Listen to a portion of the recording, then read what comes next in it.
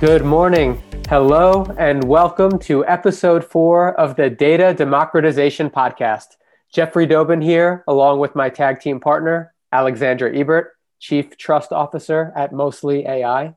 And today, we're joined by a true frontline warrior in data privacy, Sang Shin.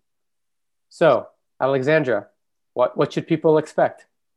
Definitely a lot. Sang is a seasoned startup veteran with some interesting stories and a ton of insight.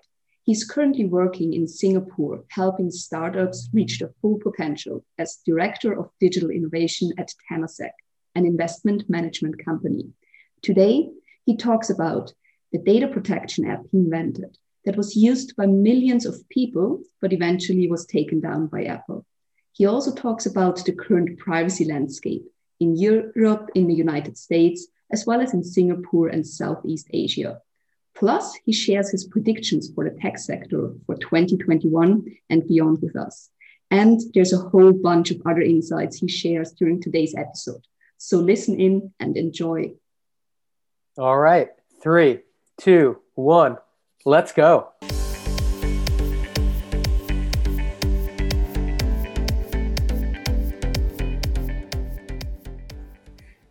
Hi, Sang. Where does this podcast find you? And can you briefly introduce yourself to our listeners? Hello. So my name is Sang. You found me in this interesting space and time of my life. Currently, I'm in Singapore, but I'm a Korean who was born and raised in the Philippines and moved to the United States to study in college. And after that, I stayed in the States for a couple of decades where I worked in investment management technologies, building different systems. But towards the last stint of my stay, I ventured into startup world, moved over to California and did a bunch of startups. And once that ended, I moved over here to Southeast Asia to see how I could take what I learned over the past few years and decades and help grow the startup ecosystem in this neck of the woods. Perfect. So sounds like you got your fair share of traveling before we hit this pandemic and are not allowed to travel anymore. So wise choice to do it back then. You can never travel enough. Let me put it that way. Absolutely agree with that. Well, one thing I would love to talk about, you actually invented a data protection app that was not only downloaded, but also used by millions of people. But then Apple pulled it from the App Store. Can you share this story with us? Sure. Yeah. So that was a very interesting part of my life. I was towards the tail end of my career in corporate America. I was working in some hedge fund at that point in time, and an ex-colleague of mine and I decided to drop things and tackle this problem where we just didn't understand back then and still today. How data was just being collected and monetized in a very not explicit or not clear way with consumers.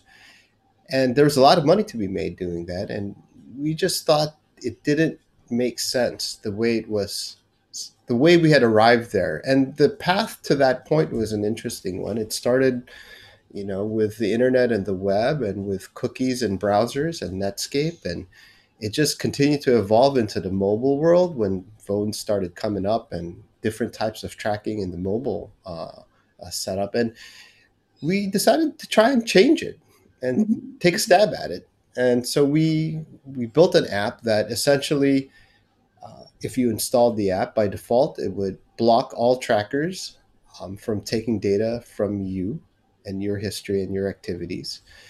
And also would block the ability for advertisers to send you advertising based on your data and effectively put you off grid from that whole digital advertising market data collection space. And our app really only had one major utility or function. It was a simple switch on or off state. Default state is you're off grid.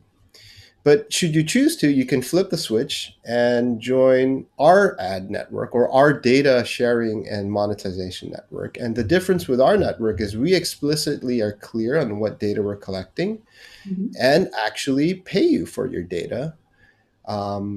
and for the right for advertisers to show you advertising based on the data you shared with them.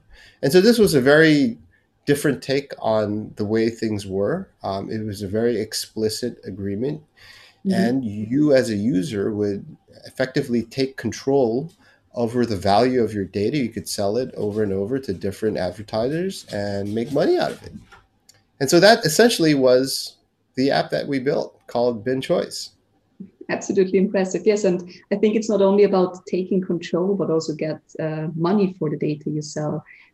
So it's definitely beneficial for the users. What would you say were the benefits for the companies that were purchasing this type of data where users gave explicit consent? Well, yeah, I mean, from the business side, there was a lot of issues in terms of options, meaning that unless you were in the walled gardens of, let's say, Facebook or Google, or at that time emerging was Amazon, you really had no choice. Mhm. Um, where else would the data come from?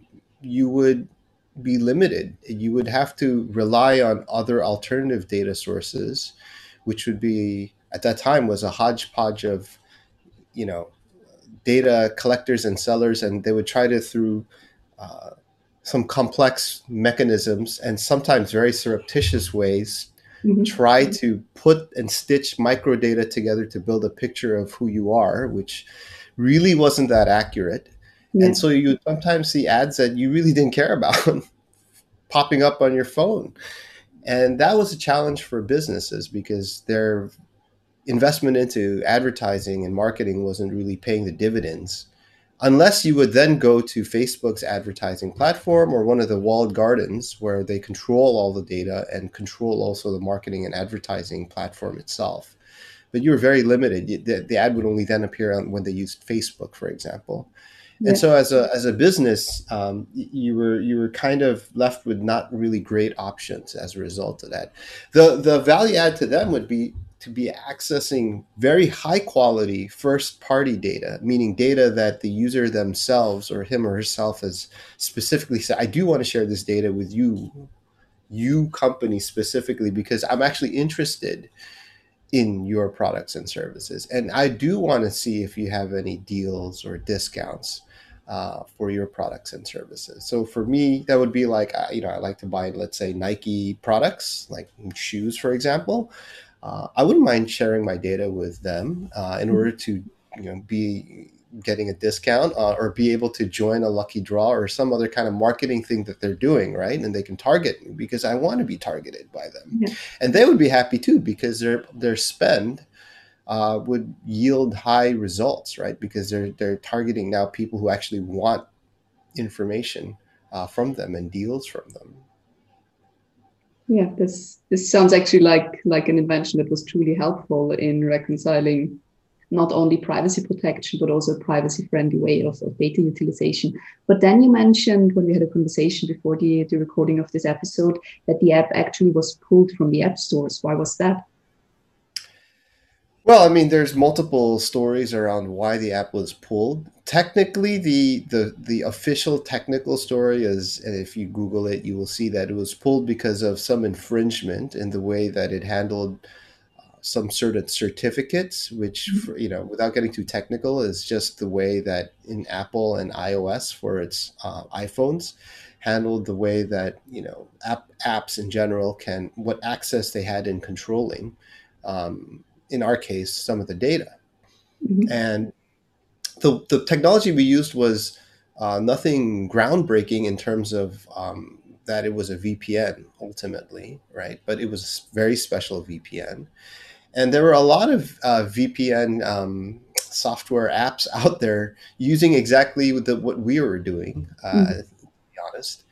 And so it wasn't like something new that came up and that they disallowed. It was, in essence, something that had been going on forever that for some interesting reason, they picked that point in time and us to stop. I think you even So mentioned that that point in time was after, I think, a New York Times article or anything else that. it was, yeah, when we were published on Financial Times, Oh. and that publication that led to a lot of interest in what we were doing. and triggered an avalanche of media coverage of the potential and game-changing disruption that this business model and capability would bring about. And that, I think, precipitated at the high levels of the company some difficult decision making they had to make. Because if you remember, I don't know if most people won't remember, but I do remember because I was in the middle of it. At that time, it was around when iOS, if I recall, 9, or when iPhone, for people like iPhone 5, kind of like iPhone 6, like that era, right? It was at that time when Apple themselves actually released for their iOS browser, Safari, on the phone, on the iPhone. So iPhone's browser, they released the capability to actually block trackers and ads for Safari, for any developer to come in and develop something and then add it on to the Safari browser. And then you could effectively also kind of go off grid, meaning it would block collection of data and block ads from being sent to you. And there was a whole lot of these small little ad blockers that came out using that capability that Apple enabled. And so when we came about, which was actually just not too far from that, it was like a month or 2 months, if I recall, it caused an issue because what we were able to do is do it not only for any browser, let alone the Safari iOS browser, but any app. In fact, your entire phone would be shielded, not just the Safari browser. And so then it was a difficult discussion, right? Because they had just allowed their browser to do this. But then what are they going to do about apps and other browsers, but particularly apps, where big companies were making huge revenue out of? And so the question invariably boiled down to, are we going to allow this for browsers, particularly our browser, but not allow it for apps? And why would that be? Because the same company would have a website and also an app. And so it's displaying the same info and collecting similar info. The app would collect more info because it can. But what would be the delineation and difference? And so that's the struggle they had, right? They had to make a decision. Ultimately, after some months of back and forth, they eventually made the decision that they can't allow that in apps. And the way they, in my opinion, implemented that decision. Hey, stop. Your dog has stay on privacy, it seems. Yeah, see, my dog gets triggered when we talk about this time because she knows. Yeah, no, but they eventually they made the decision, right? And that's how. And then so the way they implemented that decision was through this technicality, which I described earlier on the certificate, that it existed for many years, and use that as an infringement policy to, their rules, and banned us. It took us out of the store as a result. Okay, so it can be assumed that somebody had something against millions of people having the option to go off the grid and opt out. Well, yeah, I mean, you could make that assumption, right? Because look, if we didn't have a lot of adoption, if it was going nowhere and nobody cared and nobody wrote about it, then we would have continued to exist. It was only because people are writing about it, people cared, and people were downloading it, that it raised the concern. Yeah, I can imagine. But I think people downloading it actually is the strong indicator that this is something that people actually desire to have and wish to have. But how did this whole story and how things turned out to be change your views on privacy and data utilization? Yeah, I mean, you got to remember, this was back quite a while ago. This, 2000. What year was it? I'm not that familiar with time description. I mean, we started thinking about this about 6 to 7 years ago. So back then, unlike today, people didn't realize they were the product. They now it's almost common knowledge about data collection issues and monetization, and but back then that wasn't the case. So when we were doing it, it was quite eye-opening. I mean, I didn't know what was really going on.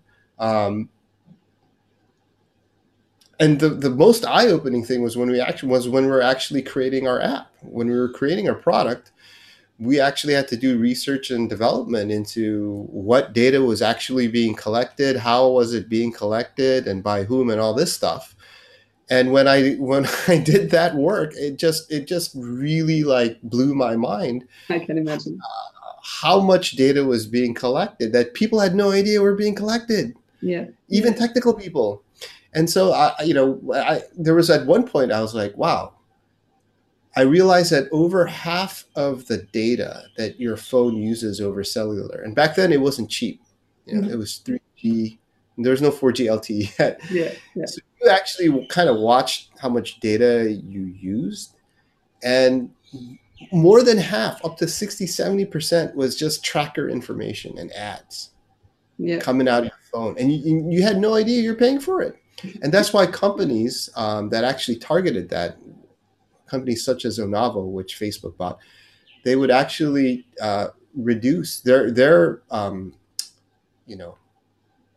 value add was they were able to reduce your data bandwidth every month by blocking all that stuff out. Mhm. And so people would download and install it because they would save money every month. Yeah. Yeah.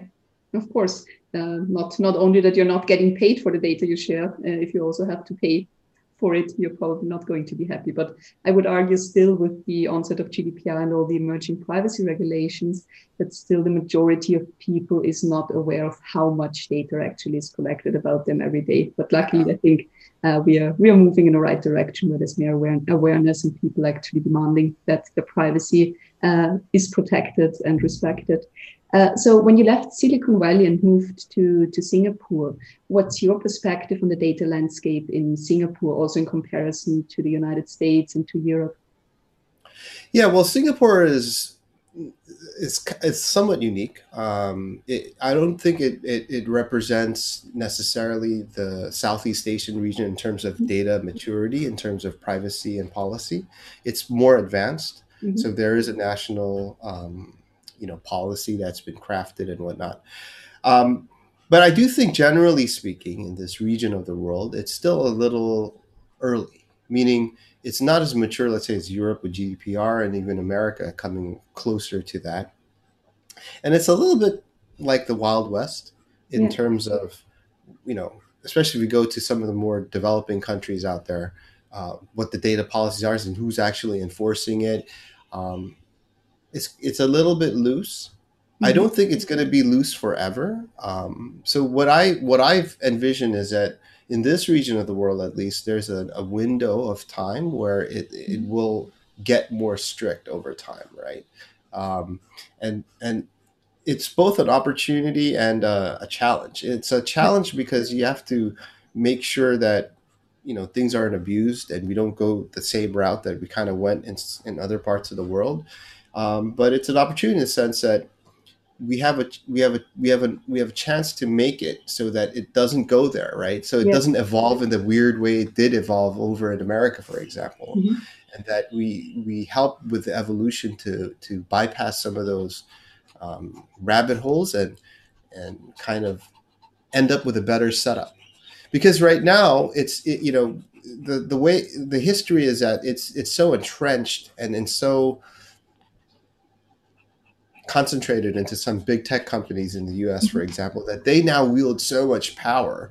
And some of the power is somewhat of a threat to the politics of the country. And where now there's all this like mixture of politics and data and using the data to kind of show you content and, with the Netflix documentary that everybody has watched, how it can affect people's version of reality, right? So hopefully there's a way we can get to a point here where we avoid such concentrations of power.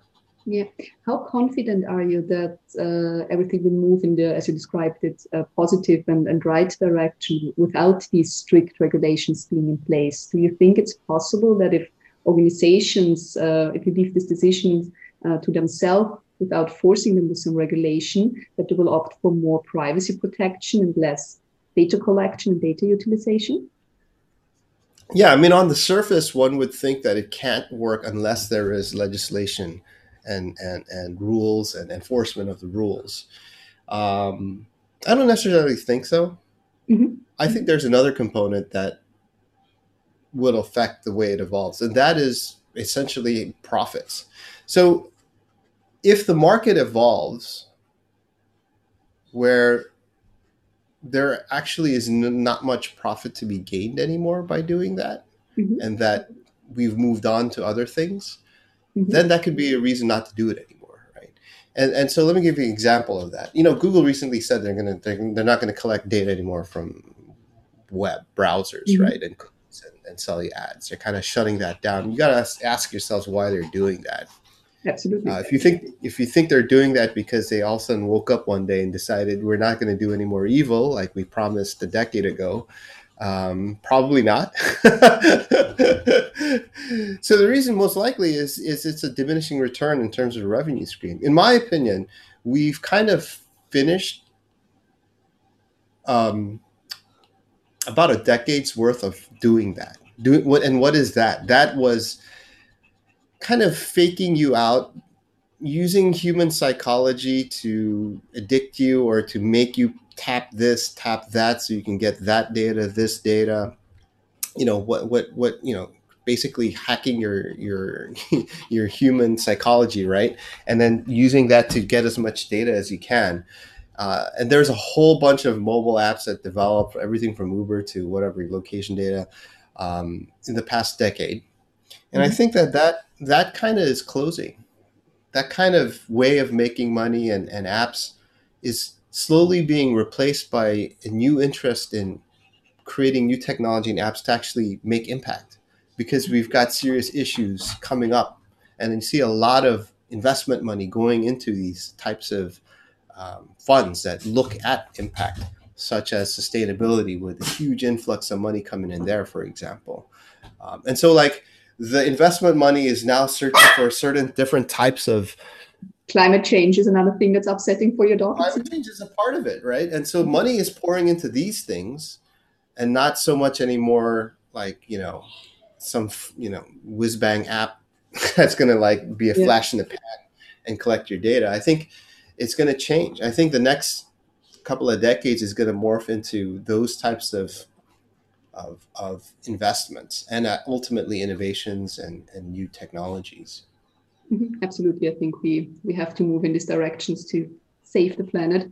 But still, I'm a little bit surprised at what you described about Google, because I always thought that the majority of the revenue is actually generated by selling the possibility to advertise in the search engine. So it would be a big step, I assume, for them to really uh, move past and beyond that and focus on more other areas that have a bigger impact, as you described. When we come back to Singapore, have you noticed any notable privacy tech innovations we should watch out for?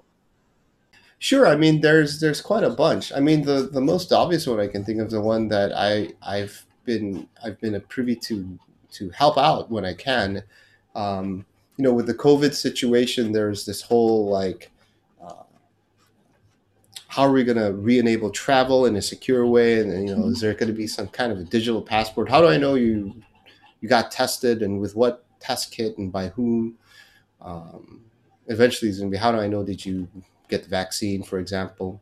Yeah. And there have been trial tests here, and so, for example, like with the privacy, one of the solutions that has been pushed and been trialed that we're somewhat involved in is to actually not have the data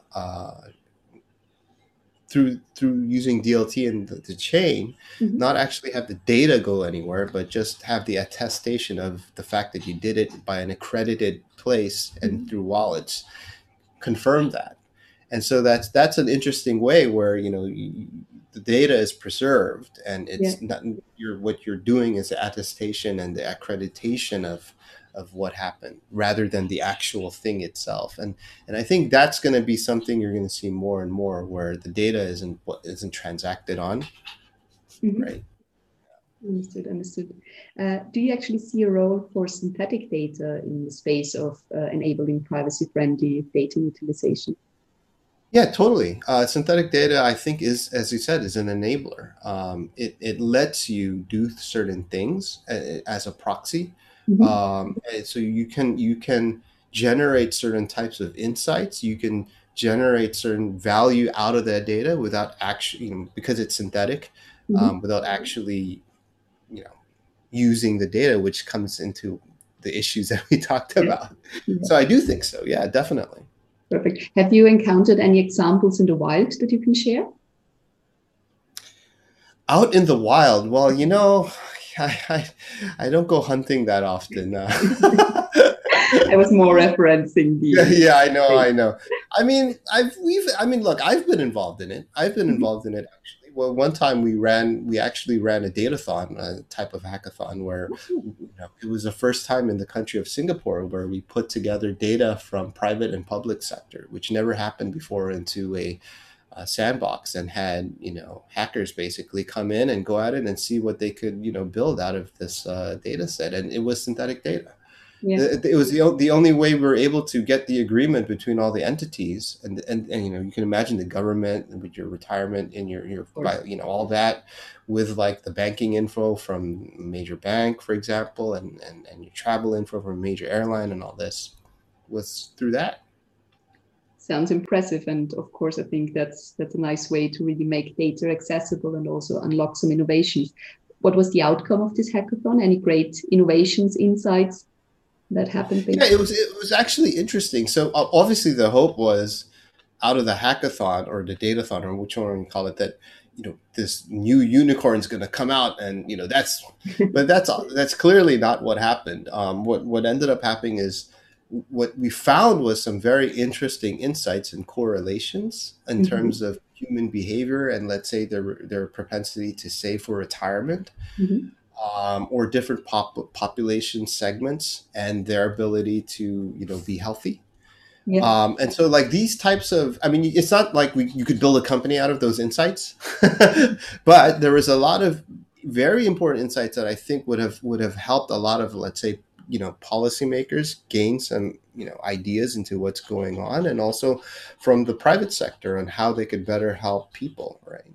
Ultimately. Since you described this, how people save for retirement, that reminds me of one study that was once conducted, where they found out that people are much more likely to save for their retirement if you actually show them a picture of themselves that is photoshopped to an older version. And I think this exact finding was taken by some startup that's now doing this with an AI service that helps you to build some kind of financial savings tool where you can regularly see and also talk to your older self, and therefore increase the likelihood to retire. I think there was one thing I recall from that was, there was a certain amount of traveling that people did by a certain age, and if they hit some threshold, like traveled a certain amount by a certain age, their retirement funds was not great. Okay. What was the exact correlation? So was it just too much traveling that consumed all your retirement savings, or? Kind of. Yeah, essentially that your propensity to spend was high as a result of traveling. It's certain, there would be some leading indicators into that. Yeah. Understood. Well, of course, it's a difficult choice to make, travel while you're young and collecting all of the. Well, yeah. There's no right or wrong answers here. Everybody decides how they want to live their life. Absolutely. I think that's always the best choice. What are actually your predictions for the tech sector in 2021 and beyond? Oh, wow. This part maybe you don't want to keep in the podcast, because this is how I get caned later when they say, "Oh, see, Sang predicted that never happened." No worries. But, predictions, we're in a very interesting point right now. Continuing on what I said earlier, this interest in gaming the human psychology and making money through apps that make you tap and click here and suck you in through addiction. I think that is last decade. I think, as I was saying, more and more technologies coming into impact, whether it be through sustainability or life sciences. I do think that biotechnology and genomic areas is going to grow a lot. In fact, it may be where sustainability was 2 years ago, which was really explosive yet, but people are getting to know. And then all of a sudden, since the last 2 years, it just exploded in terms of funding, at least. I do think, if anything, COVID has shown that if enough money and smart people are put together onto a task, amazing. I mean, we have messenger RNA vaccines in a year. I mean, that's just crazy. That's just unheard of. It's literally like in textbooks in 100 years from now, when they look back, they're going to remember this as that moment in humanity where like, wow, if we actually if we work together on something, we can do amazing things. Yeah, Literally. So I think it is shown that, and that's why I think biotechnology and genomics we're going to find more cures and more money pouring into it in the coming years. And it's going to be very multidisciplinary. The other thing that COVID has shown is not just biologists and medicine and medical people and doctors. No, it's machine learning experts that are out doing the traditional.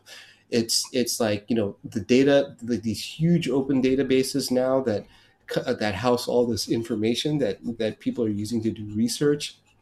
It's like a very, very collaborative, multidisciplinary platform that has opened up, and people's minds also now it's impossible. Now they think it's possible. And so I think for those reasons, that area is definitely going to be an area of interest. That and the usual, like fintech is, democratizing people as they get digitized, particularly developing nations. And, AI is going to continue to do what it does, right? And that's something we have to closely monitor as it evolves. Then you have fringe things like space and quantum a little bit further down the lane that we gotta keep our eyes on as well. Yeah, definitely interesting. And you mentioned not sure if these predictions come true, but I definitely hope they do, because I think there's so much potential. And if we really manage to work together and create technology that serves us and not, puts us in front of our screens and let not get us away from them and spend hours in front of social media, I think then we can really benefit from this on a global and humanitarian level. So let's hope that these things come true. What are actually your 3 best pieces of advice that you share with people or companies that look into leveraging data and also privacy for their success? Yeah, I mean, it's super important to be transparent. So this whole, like, I'm going to hide it away in small text and do all this stuff is gone, right? Especially now we have Netflix documentaries talking about it. That's yesteryear. And so the more upfront you can be and the more transparent and clear that, whatever product or service you're providing needs certain things for certain reasons, that is something that, enables that trust with the people, which right now is kind of broken. But that is a competitive advantage these days, is that trust. And also the other thing is rather than being so protective of the data, so if you think about software development, it used to be the case where if you have proprietary software, you put it into a vault like Windows code and nobody can touch it and it's yours and you sell it and you make money off it and you license it and whatnot. And that got disrupted with open source. And now it's all about open source, more people using it, actually the more secure like Signal, or bigger market opportunities because large user base. These types of things I think will apply to data as well. It'll come over and spill into the data world where it's now not anymore like Facebook walled gardens. This is my data, nobody can, but more on like, okay, we're going to have open databases. We're going to have open anonymized databases, and similar to open source software, these open and anonymized databases will provide new business opportunities and new capabilities and insights that you wouldn't be able to, and that's the direction I think things should go and probably will. Absolutely, absolutely. This is also one thing I'm particularly excited about, that the European Union is looking into ways to make open data possible in a privacy-friendly way, and therefore give also these small and medium enterprises and startups the possibility to innovate in a much larger scale and not only have the large corporations have all the data and all the innovation. I think this would be. Why should look, we're living in a decentralizing moment in human history. Decentralized finance, or it's not just finance. It's everything, and it's enabled by technology.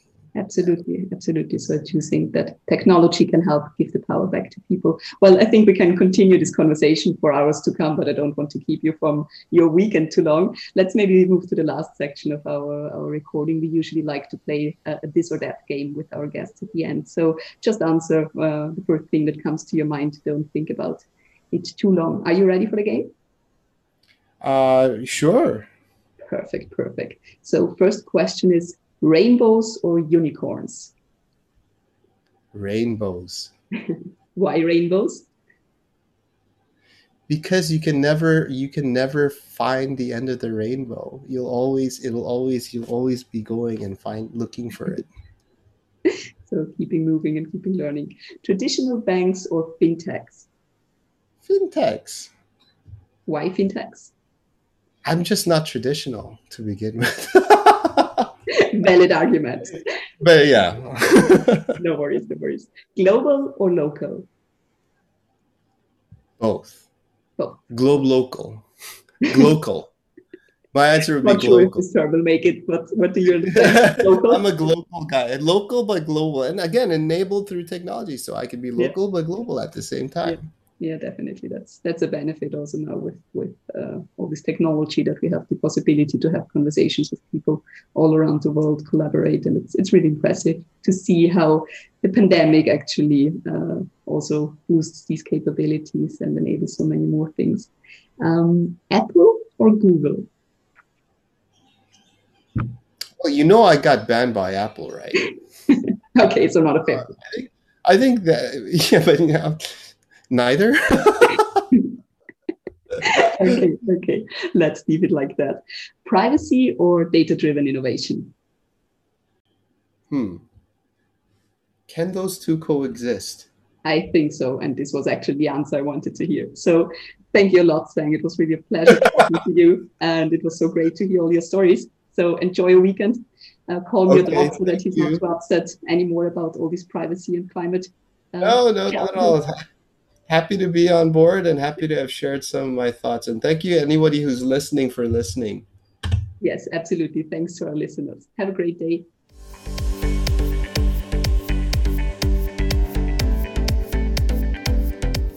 I really enjoyed today's episode and hope you did too. Sang provided much food for thought.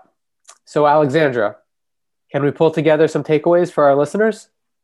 Sure, Jeff. I've got 3. First, be transparent on how you use data, because transparency is actually a competitive advantage in today's market, and consumers expect that their privacy stays protected. Second, join the open data movement, because that is going to be the next big thing, following the open source software trend. Open data will bring new business opportunities and valuable insights.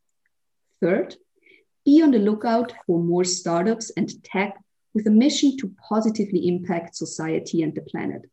Whether it be climate change or social good, we are only at the beginning of innovation, and we'll see a lot of advancements over the next 10 to 20 years. Boom. Thanks, Alexandra. And thank you, Sang. And to our listeners, I hope you enjoyed the show. But before you go, I have a quick ask. Can you please take 22 seconds and leave us a review? It would be a big help. Thank you so much, and see you next time.